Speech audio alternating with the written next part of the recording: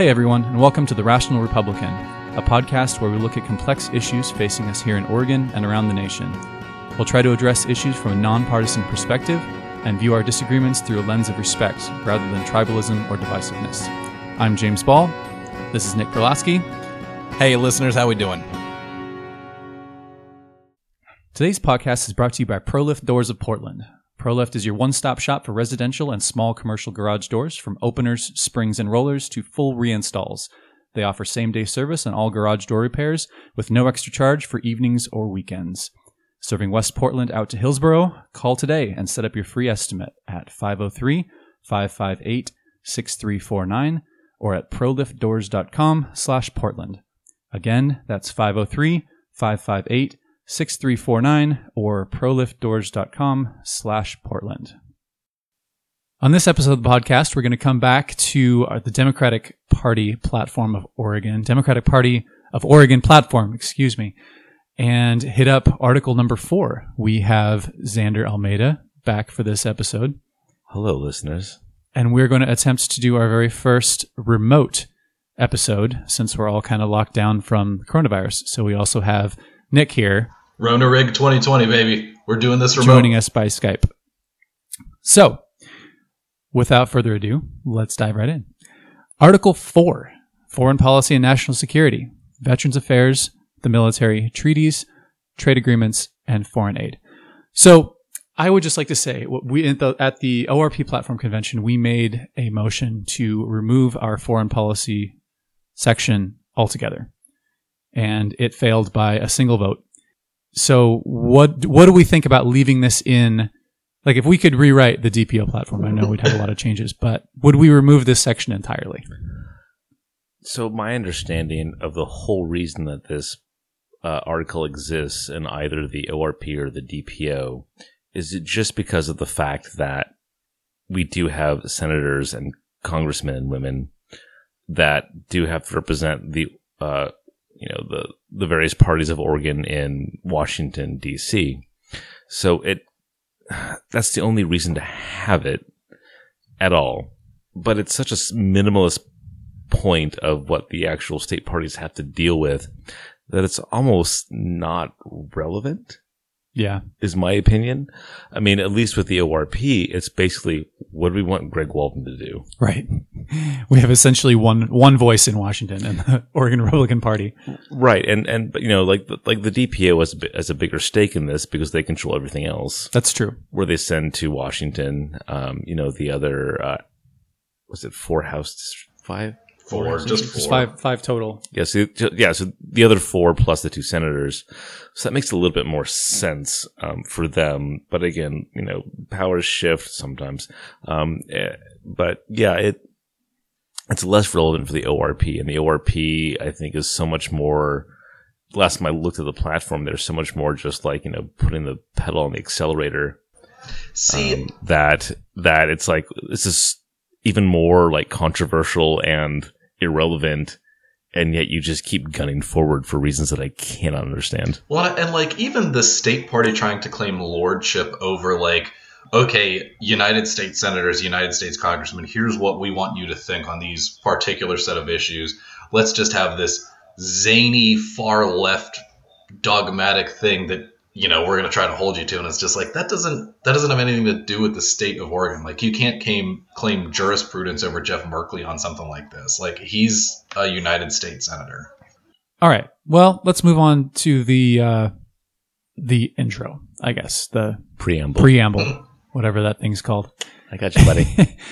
Oregon Democrats recognize our responsibilities extend beyond state and national boundaries, and that our interests require global cooperation. We believe in a strong military, in line with the military threat to the United States, providing for the common defense while protecting and observing the Universal Declaration of Human Rights, the Geneva Convention, and the right of all persons to live in peace while enjoying the right to life, liberty, and the pursuit of happiness. We believe in a world free from war and violent conflict, using American strengths such as diplomacy, technology, developmental assistance, and aid to confront global threats and ensure that the use of American military power or war is always a last resort. I actually have not a whole lot of problems with that. To be perfectly honest, like, other than Oregon Democrats recognize responsibilities extend beyond the state and national boundaries, spoiler alert, they don't. I'm completely that entire is a fair paragraph point. is I'm with you, James. I'm 100% on board with. Okay, that's a good point. Apart from that, Xander. I will say though that later on in this whole planks that they have as part of this article, they state how they're really against nation building, but yet they also want to go and push, the tenets of our American democracy in other countries in foreign policy, which is a little hypocritical. So I don't know how you do that unless you're wanting to do some sort of nation building, like using the State Department in other nations to go and pursue our ideals in them is kind of nation building. I don't know what the difference is unless one of you can explain that to me. I mean, I know you, James, are the only veteran here at the table, but is there much of a difference?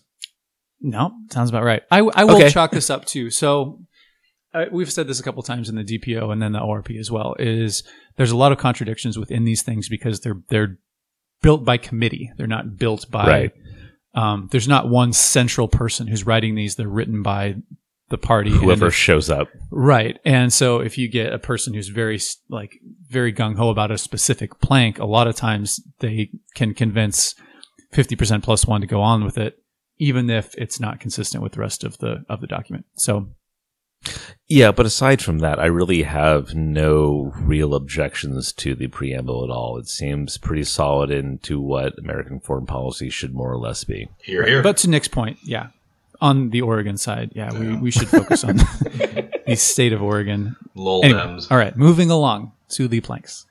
Plank 1, we pledge and affirm our commitments to honor all our international treaty obligations and support the United Nations, as well as other international institutions and standards of conduct that protect the American people and the well-being of people worldwide. So, correct me if I'm wrong, but I feel like NAFTA was an international obligation, just as, USMCA, whatever it's called now. And sure. Bernie Sanders was taking swings at that every single chance he could. And now, obviously, he's a national Democrat. It doesn't have anything to do with the Oregon Party platform. But I mean, he's also not really a Democrat. Well, he's an independent. Hashtag he's a fake Democrat. Mostly true.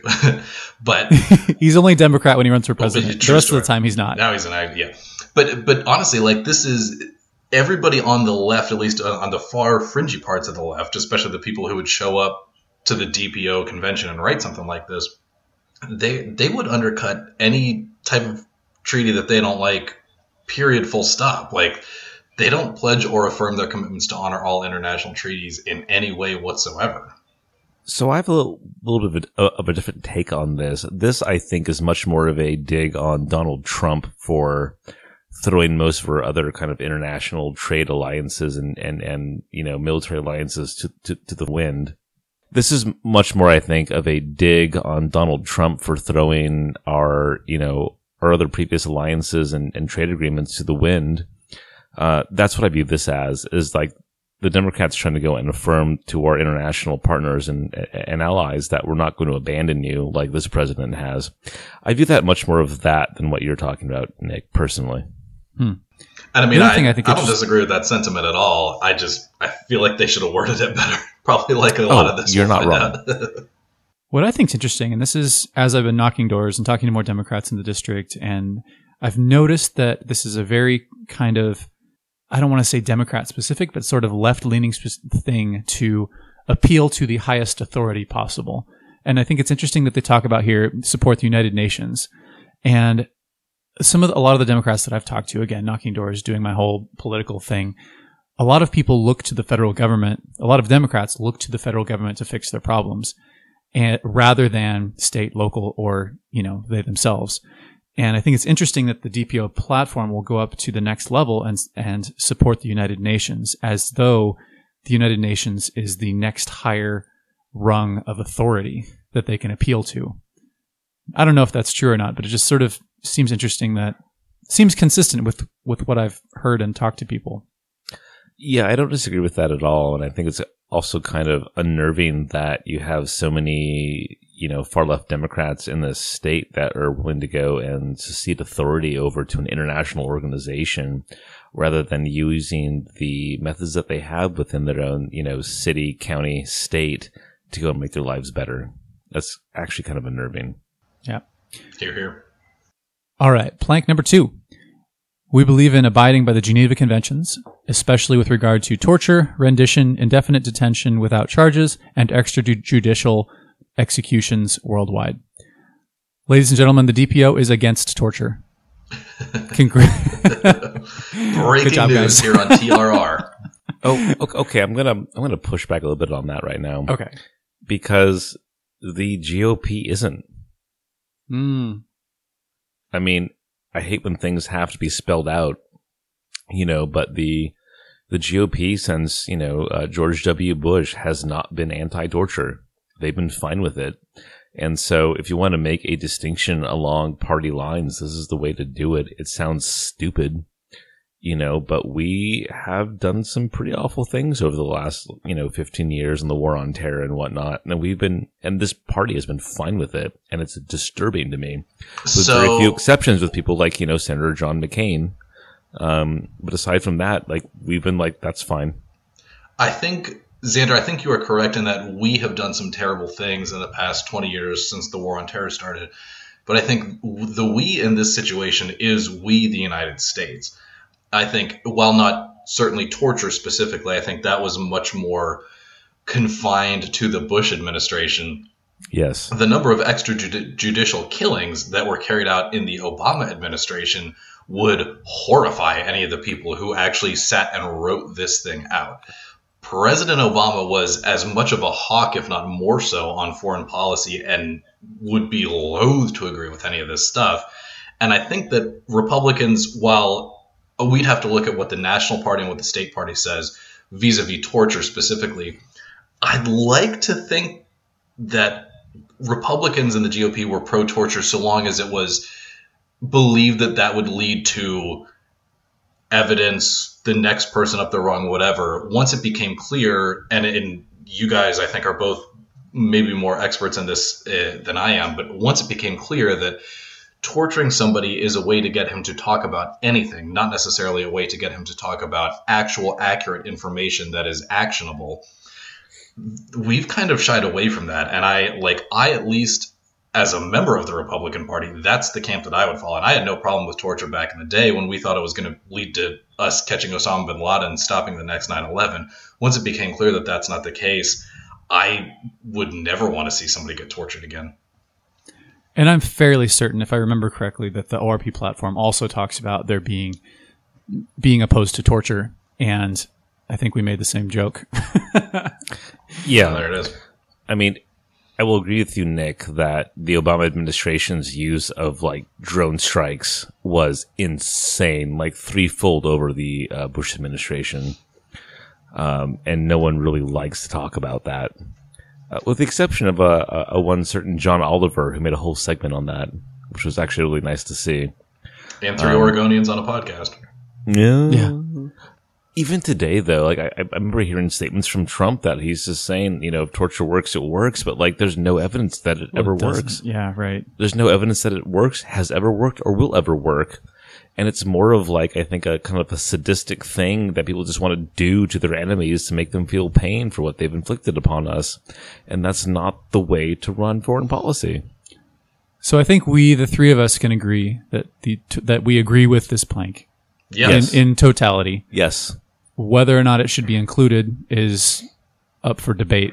But it seems that both parties have something similar to this in their platform for various reasons. So anyway, I think we're all on the same page that torture's bad. And We got it. all right, Just don't do it. let's go to plank number 3. We believe American interests and values are best represented and served when our military, law enforcement, and civil servants are comprised of people of all races, religious, cultural heritage, sexual orientation, and gender identification. Xander, it sounds like you have something you wanted to say. Just for the listeners who unfortunately can't see what just happened, Xander was so overcome with emotion at reading this blank that he sat back in his chair and his hat fell off. He lost his hat on this one.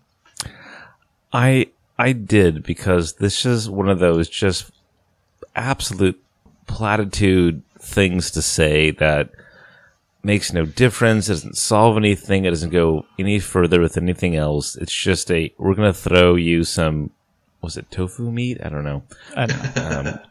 We're going to throw you some soy curls so you feel better about the plank. But like, who cares? You know, if you're the best person for the job, you're the best person for the job. I mean, this plank serves no purpose other than to give platitudes to people who want them. And that's obnoxious to me, regardless of what party does it. And I would say that races, cultural heritage, religions, those three things have never been those have never been an issue. They're like all races, all religions, all cultural heritage have been fully welcome in all branches of the military, law enforcement, and civil service.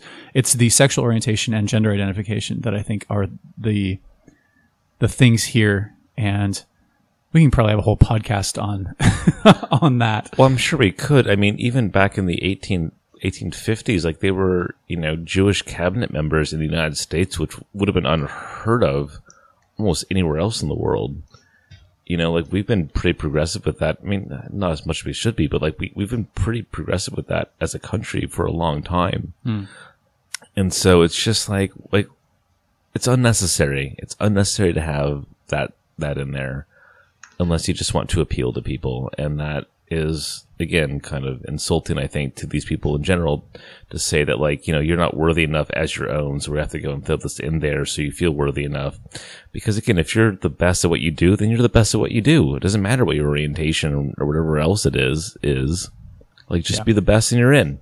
So that's all it should be. I'm very much in agreement about being the best at something. I do think there is something to be said for seeing leaders, especially military leaders and law enforcement leaders, as if you are a gay person or a trans person, that you see somebody like you there and you feel represented and you don't feel like you're going to be chagrined or talked down to. Xander, I agree with you that it shouldn't even merit mentioning. Like, of course it should be clear that we want the best person for the job. We want everybody to feel comfortable. We don't want anybody to feel like the cop or the military is out to get them. But I mean, if it costs you 3 lines on a PDF that nobody but a couple of 30-year-old guys on a podcast are ever going to read, then I'd say why not throw it in there? I'd like to just Control-C and Control-V this into the ORP platform. All right. Yeah. Like I said, I could probably talk for an hour on this, so I'm going to refrain because anyway. Plank 4. We pledge to work nationally and globally to stop nuclear proliferation. We will work to continue the meaningful reduction of nuclear stockpiles and to eliminate chemical, biological, and other weapons of mass destruction. We support the international ban on the removal of landmines. Sounds good to me. I have no qualms. I see this one. I would say is unnecessary. I don't like, unless there's another Cold War that's going on right now that I wasn't aware of. We're not continuing to build up our nuclear arsenal. We're not. We are, though, actually, Nick. Is that right?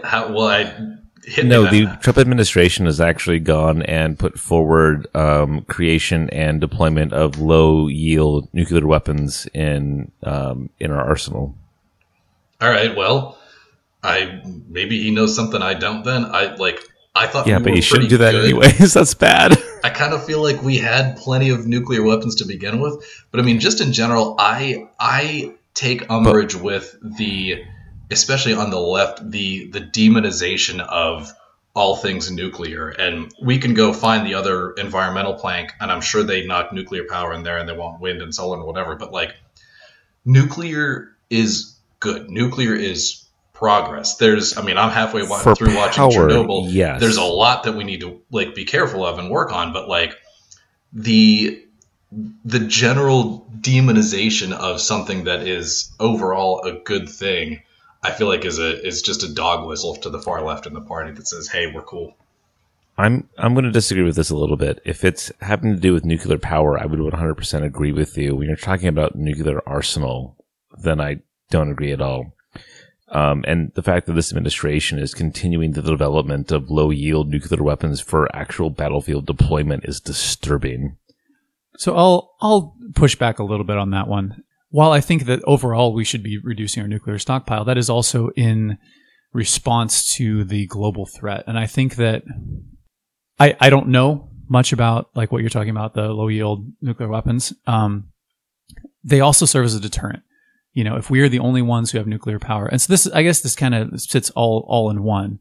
You know, put this plank all together. If we are stopping nuclear proliferation, then it means that only countries that currently have nuclear arms would have them. Like new countries are not able to develop them. Which is the idea, right? I don't think like this. Nuclear weapons are a Pandora's box. Like once it's opened, you can't shut it again. And as long as a country other than the United States has nuclear weapons, the United States needs to have nuclear weapons as well. I don't disagree with that. As the sole superpower in the world, we need to be at least as well armed as the next. But we're 10 times as well armed as our next foe. That's part of the problem that I think this plank is starting to address is that and that's what I'm we saying, have the arsenal to go and blow up the world 10 times over. Do we need that? Like, what's the point of that? Well, that's what I'm saying is why I don't have a problem with this, because I would say we will work to continue the meaningful reduction of nuclear stockpiles. I think we don't need nearly as many as we have, especially since there isn't a Cold War going on. Yep. We don't have a USSR that is building nuclear stockpiles at the same rate that we are.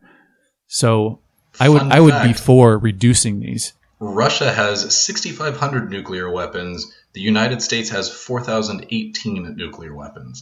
So we don't actually have 10 times as many as the next superpower. We don't have as many as the next superpower. No, I'm saying we have 10 times the nuclear power to blow up the Earth, just in our arsenal alone. That's my argument. Is certainly true. And Xander, I'm definitely on board with you in that I don't necessarily see the need to continue to further build out this arsenal. I think 4,018 is plenty more than enough. I feel like 6 would probably be more than enough. But yeah, actually, I feel like, and the three of us understand this in this conversation, but I feel like the conflation with nuclear weapons and nuclear power is too easy for a lot of individuals on the left. Can I say a really fun thing I read once in a science magazine about the theory of why we have never gone and found extraterrestrial life out there? Why is that? Is that no civilization across the globe has ever gone and gotten past the nuclear age. Sorry, not across the globe, across the galaxy. That every civilization that has gotten to the nuclear age has eventually gone and snuffed themselves out. It's the great filter argument. Yeah, it's so good. Fun anecdote. Continue. Before we move on, I just wanted to point out one other thing. International ban on and removal of landmines. That's huge. Yes. Landmines is one of the things that is disproportionately affects civilians on the battlefield. So awful. And so I think the one caveat to this is I believe that they have landmines that are set for a period of time and will self-disarm after I don't know, a week, a month, a year. I don't know. But the ones that are just explosives with a clicker on top, those absolutely need to go, and 100% support the removal and ban on landmines. Absolutely. Absolutely. All right. Plank 5. We believe global trade should not come at the expense of national sovereignty, consumer, labor, or environmental protections. Nor should it degrade the health, dignity, or welfare of Americans, trade partner citizens, or people worldwide. This is a bad use of commas and syntax. I feel like this is a poorly written sentence overall. But I mean, once again, this is a party trying to impose its will, and like labor and environmental protections is the thing that jumped out from my mind. You're going to try to impose the Oregon Democratic Party's view of labor and environmental protections on the world. Like, bruh, come on. It's a little bit of insanity right there. because you know that if they did that, you would not get the products you actually wanted to be shipped to Oregon because they couldn't function anymore. And if they did, they would be at, tenfold the price. 100%. And so it's, again, another platitude thing to make you feel better about yourself. That's not going to actually have any change at the end of the day. Well, you know who's taking this plank to the extreme and actually executing on it? Mr. Donald J. Trump. DJT, what's up, buddy? We believe global trade should not come at the expense of national sovereignty, consumer, labor, or environmental protections. That's the whole reason he put all these tariffs and has been redoing all of our trade deals, is because he basically believes this plank. Global trade should not come at the expense of basically national sovereignty and our way of life, essentially. Donald Trump is, in all likelihood, the most protectionist, democratic-leaningest president we'll have on trade issues for some time. Right? Congratulations, Democrats. Right? You won Have we forgotten? I mean, this is not wrong. Gosh, this is such a weird time in American history because you have Donald Trump, who is not really a conservative, representing the Republican Party, who is, taking bits and pieces from both the Democrats and the Republicans. And of course, as a Republican, now the Democrats have to switch their views to be against that, and Republicans switch their views to be for that. And it had stopped being conservative and liberal, and now it's just, is it Team Red or Team Blue? It's ridiculous. 100%. Anyway, plank 6. We believe all active duty and retired military, reservists, member of the Oregon National Guard, Peace Corps, volunteers, and Foreign Service veterans should be recognized for their service to our nation with all benefits awarded to their respective statuses. James, cool. I recognize you. Thank you, Nick. James, there we go. We got it. Yes. I appreciate your service. Thank you, sir. Okay. Shall we just move on? I think that's it, yeah. Can't disagree with literally anything in there. Plank 7. We believe veterans with active duty in combat regions should be compensated accordingly and provided access to housing, healthcare, job training, and education which facilitates reentry into civilian life and enables veterans to meet their basic human needs. So we're providing access to housing, healthcare, job training. Access to housing. What does that mean? Does that mean you just live for free someplace? Or priority maybe over other people? I think that's what I read into it. I don't know what that means, though. I believe you should have the ability to access housing. Well, yes. But shouldn't everybody? Yeah. What does that mean? So here was my thought when I first read this. What does this say about veterans? That we need all the help. I mean, there are definitely people that have issues reintegrating to society. There's PTSD issues. There's all sorts of even just cultural changes of going from the military, which is very regimented and structured, to civilian life that is very much not. But I think in the interest of trying to do something good for veterans, such as providing housing, healthcare, job training, education. I feel like if this just said, we believe veterans should have every resource available to facilitate reentry into civilian life, that's the thing that I would be 100% on board with. But yeah, I mean, a cleaner James, way to say it. Especially you're much more in a position to say this than I am. I don't know that you necessarily need, hey man, thanks for serving your country. Here's a free house. Here's a free car. Here's free healthcare. It's condescending. It's condescending is what it is. Yeah, it says, oh, you can't take care of yourself, so we're going to come and take care of you. Yeah. You've been at war for the last several years where you have to wake up every day and go kill people. But, we don't think you can figure out how to get housing on your own or, job training. You can't figure out how to enroll in college, even though you've just spent the last couple of years serving the country. I think it's a little condescending. I can definitely see that too. I think this is a condescending tone coming from a good place. Yeah, I think that they're trying to support veterans. I get that, but I do see how it's condescending. It's basically saying that you're not smart enough to figure this out on your own. So here's government going to go and come and help you real quick because you little dum dum that had to go and join the military because it's all you could do. Yeah, it's kind of how I see it as. Which again is you're right. It's condescending. Yeah, all veterans do not suffer from PTSD or the other issues. Anyway. But if they do, yes, should absolutely be taken care of. Yes. Then the government should take care of them because of what they had to go through. Absolutely. Absolutely. All right. Plank 8. We oppose and condemn terrorism, genocide, torture, human trafficking, sexual exploitation, and religious or political persecution, both at home and abroad.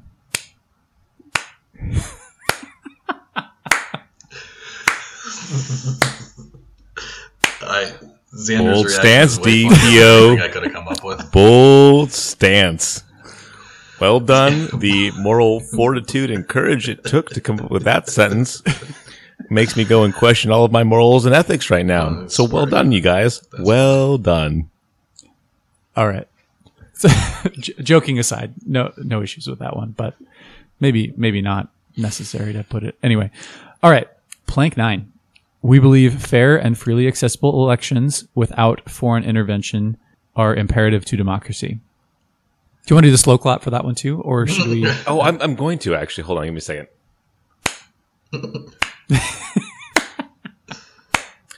I mean, again, the amount of Democrats who have held the White House that have gone and interfered with the international elections to go and warp them to their own ways, and in addition to the amount of governments that both parties have overthrown, is just like this is just a dig at Donald Trump. But again, which is fine, it's deserved. But like the hypocrisy meter is off the charts right now. Right, it feels like they're like as a party, their memory only goes back like 3 years. It's just like, all right, this is all we got. Something happened with Donald Trump. Let's put it in the party platform. Well, to be fair, the ORP does the same thing. Absolutely. And again, just for note, because I'm a really cool kid, I spent several days drinking a copious amounts of whiskey and reading every single GOP party platform convention from 1950 up until 2016. So I've seen how the party has actually, ebbed and flowed with different weird ideas because I read all of it. Yeah. Like all of it. It took a very long time and several bottles of whiskey, but I did read all of it. And there are like the Nixon administration, for instance, their GOP party platform would look downright progressive by today's GOP standards. It's insane. Like they had things in their party platform about like Native American rights and the contributions of Hispanics to America, and you're like, what? What? Really? Well, goody. Yeah, the ORP platform these days. I mean, I think they even put in there explicitly like we support Donald Trump and his blah blah blah blah blah blah. And I'm like, guys, this is a platform. It's not supposed to be. Like this, there were a number of lines in there. I remember going through it and saying, guys, this will be obsolete in 6 months. Why is it going into our permanent platform that is updated every 2 years? I mean, they referenced the Hong Kong protests, which guess what? Now that coronavirus is hitting everybody, nobody's gathering. Like those are effectively over. But it's just. Anyways, moving along. Okay, wait. Before I'm sorry. Before you read this, listeners, strap yourselves in because the magnitude of the leap that we are about to take between plank 9 and plank 10 of this is absolutely insane. Everybody, get ready for this. All right. Let me buckle up with some more whiskey. Thanks for the warning, Nick. Plank number 10. We oppose the weaponization of space, the moon, and the planets, which shall remain a public commons, and we support treaties to that effect. So, ladies, gentlemen, and parties concerned, the Oregon Democratic Party opposes the weaponization of space, the moons, and the planets. So, all right, people on Saturn, take note. So this is going well beyond foreign policy into interstellar policy. This is a Matthew McConaughey movie now. No, this is good. While I jokes aside, I would support this in principle. However, I don't believe this will ever happen. If anybody has read the book Ender's Game, they make a really interesting point about how it is impossible to defend a 3D space because there's so much room in there. Like the number of ships or whatever required to defend 3D space is what the cube of the distance from the center or something. You just can't do it. You cannot patrol something as large as space. And to say that we are going to outlaw weapons in space, like, it's only a matter of time before space travel becomes commonplace enough that people start sending guns up there, and there's no way to police that. So while I believe in this in theory, in reality, this is impossible. This is basically like the war on drugs. Let's not have drugs come into our country. Great. That's a good idea in theory. Yeah. Oh, wait. We can't stop that. Womp womp. But Saturn, watch out. All right. Plank 11.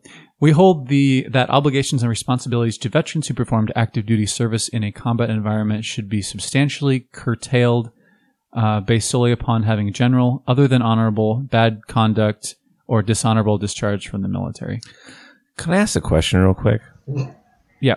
So you had veteran thing, Moon Wars. Thank you. Veteran thing. Yes.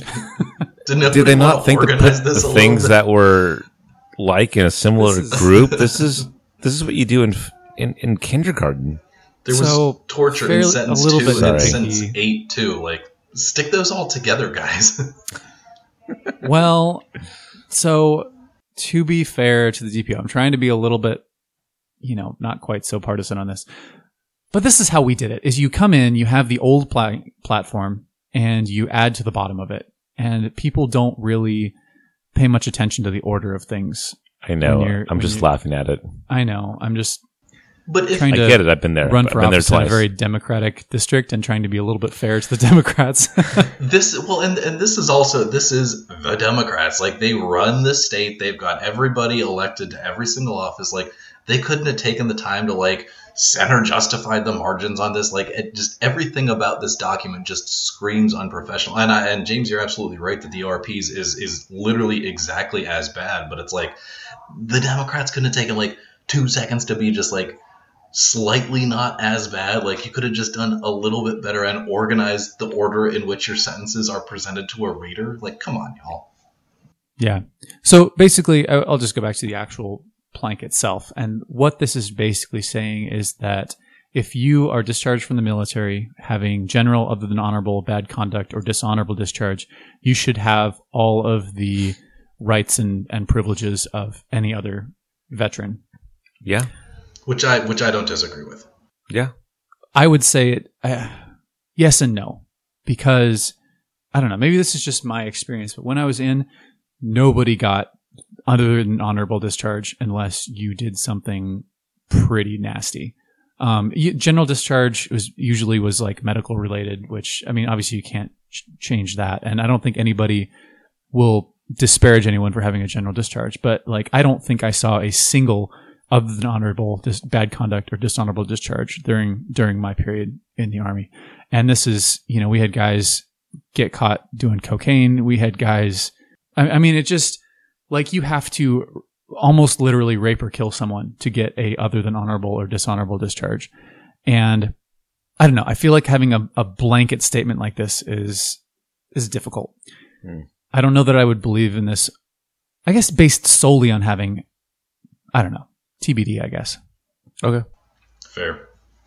All right. I guess the bottom line for me is that I think you should look at each situation individually rather than having a blanket statement one way or the other. That's my stance. Yeah. All right. Plank 12. We believe that supporting dictators serves to erode the respect, standing, and security of the United States as a pillar of democracy worldwide. Slow clap. Yeah, hold on. Here we go. Well, I don't even get who this is referencing on it. What dictators have we supported? Maybe they're talking about the Banana Republic stuff. Actually. 1960s Central America, that type of stuff. 60s, 70s, 80s, 90s, 2000s, 2010s. Come on. We've done this for a long time. The DPO has a 45-second memory bank, and now all of a sudden we're talking about Noriega in the 80s or something like that. Just come on with this, guys. I mean, I don't. We've always supported dictators. Yeah, we always have. Both administrations have. Both sides of the aisle have. We've always done this. When it suits our interests, we do this. And again, to have the hypocritical gall to go and throw this as though it's some knock on Trump right now is just, again, it's the memory of a goldfish that you're talking about, Nick. Well, and you Xander are exactly right, and I fully agree with this plank. Or are the sentences the planks, or we're on? There's a plank, yeah. The plank, yeah. So I fully agree with this plank, but I don't understand what this is in reference to, given that we've kind of arrived at the conclusion that the Democratic Party of Oregon has a 2-second memory, and it's like we're just trying to knock on Trump on something.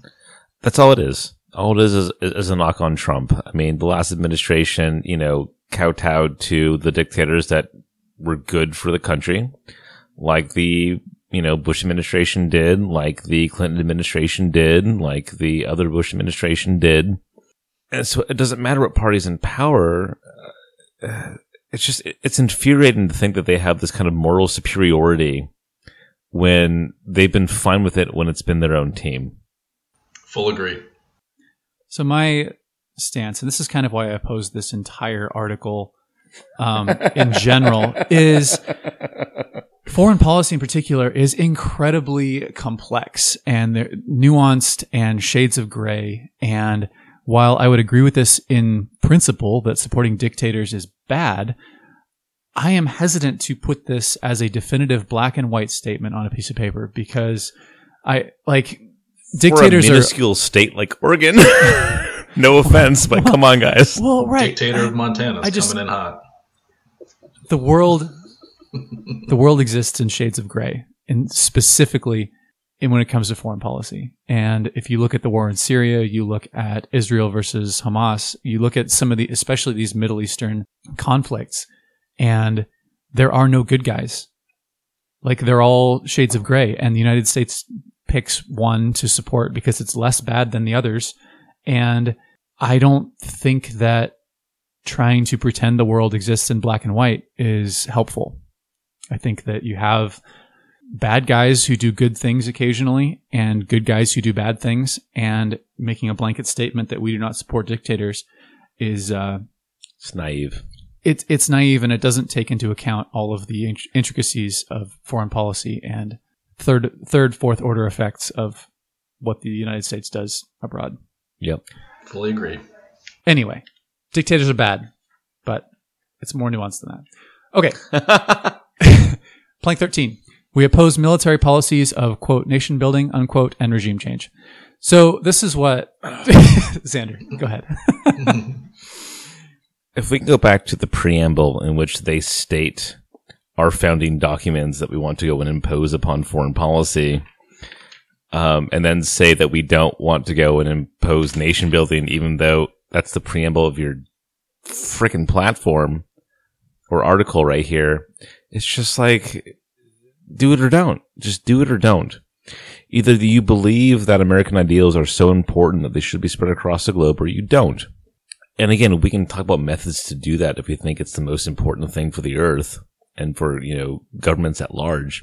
That's a good discussion we should have. We should have that discussion. But to say in the rights of all persons to live in peace while enjoying the right of life, liberty, and the pursuit of happiness is in their preamble right here. And yet they're saying also don't nation build. Don't influence them. Don't make them do this. However, they should all do this.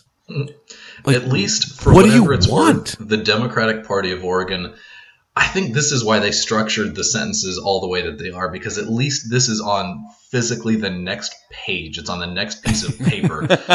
So people like us can't even say, well, it's on the same sheet of paper that they just talked about, all these wonderful things. So that's my take on it.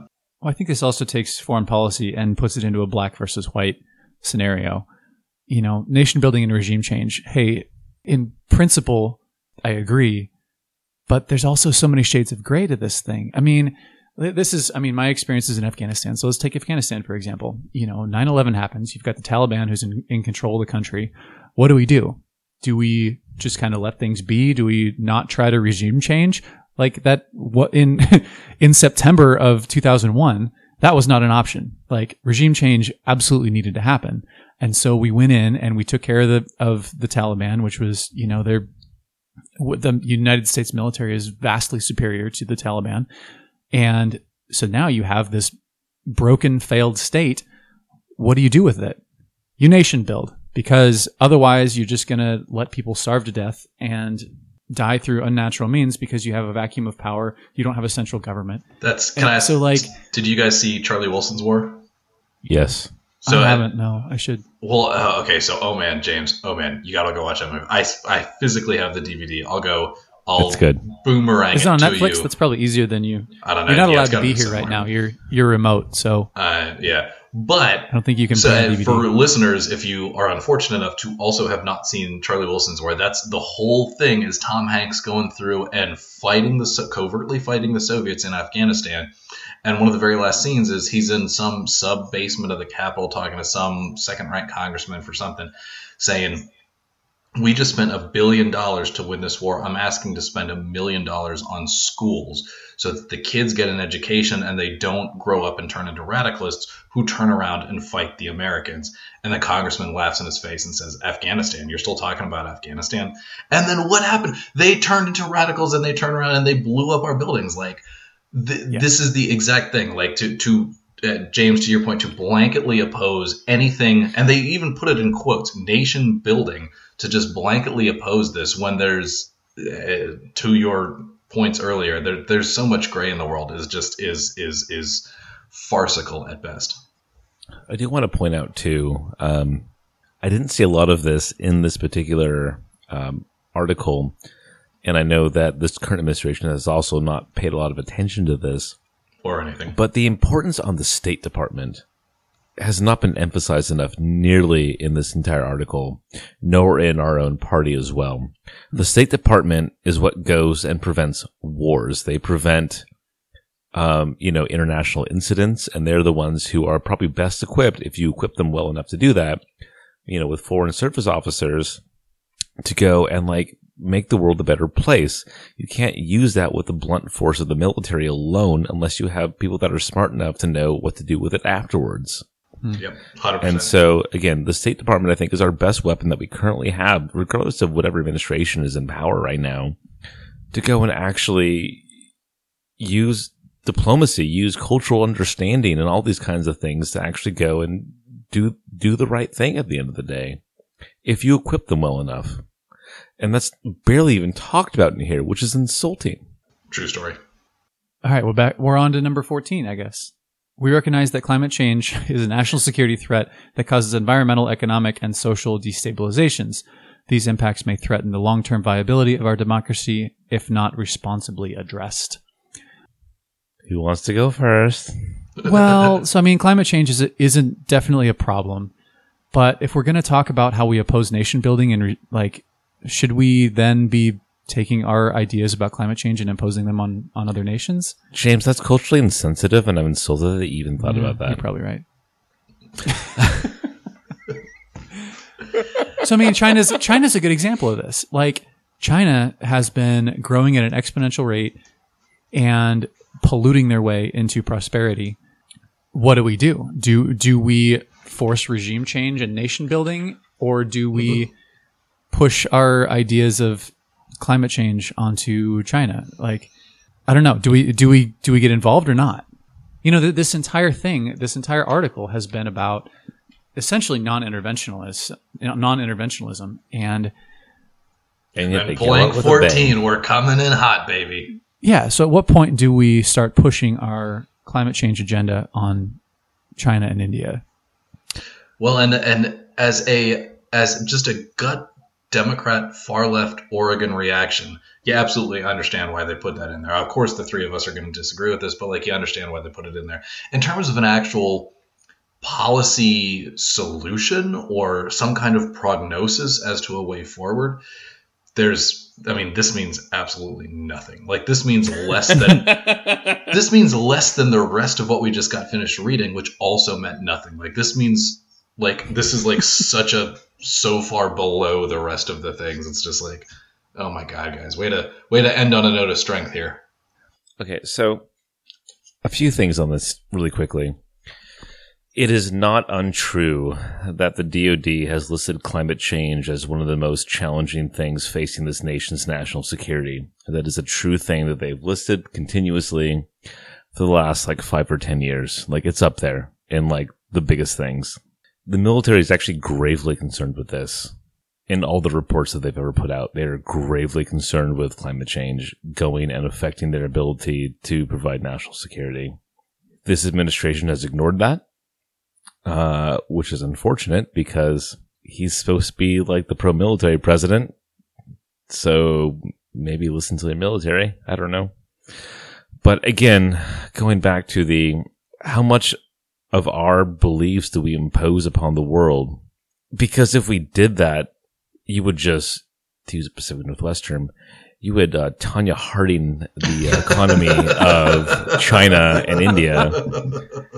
You absolutely would. They would go in an absolute, that's amazing. Downfall. You're welcome. They would they'd skin their knees on the ice is what I'm trying to say. If you were to go and to impose Democratic Party beliefs upon India and China, you'd kill their economy. And is that what they actually want?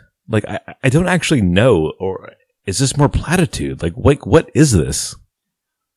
I think it's platitude because I think that I don't think that the DPO, given the opportunity, would take our environmental standards and impose them on China or India. I don't think they would. So I think this is all just talking about how climate change is important, which it is. Also, just before we end, briefly worth mentioning that the three of us, and if I can represent the podcast as a whole, we do not disagree with the assertion on climate change. We believe it is real. We believe it is a problem. We believe the Republican Party should also adapt that belief. We are not saying we're not climate change, nothing like that. We recognize the scientific reality. We're just saying, as phrased in this party platform, in this plank right here, is just eye-rolly.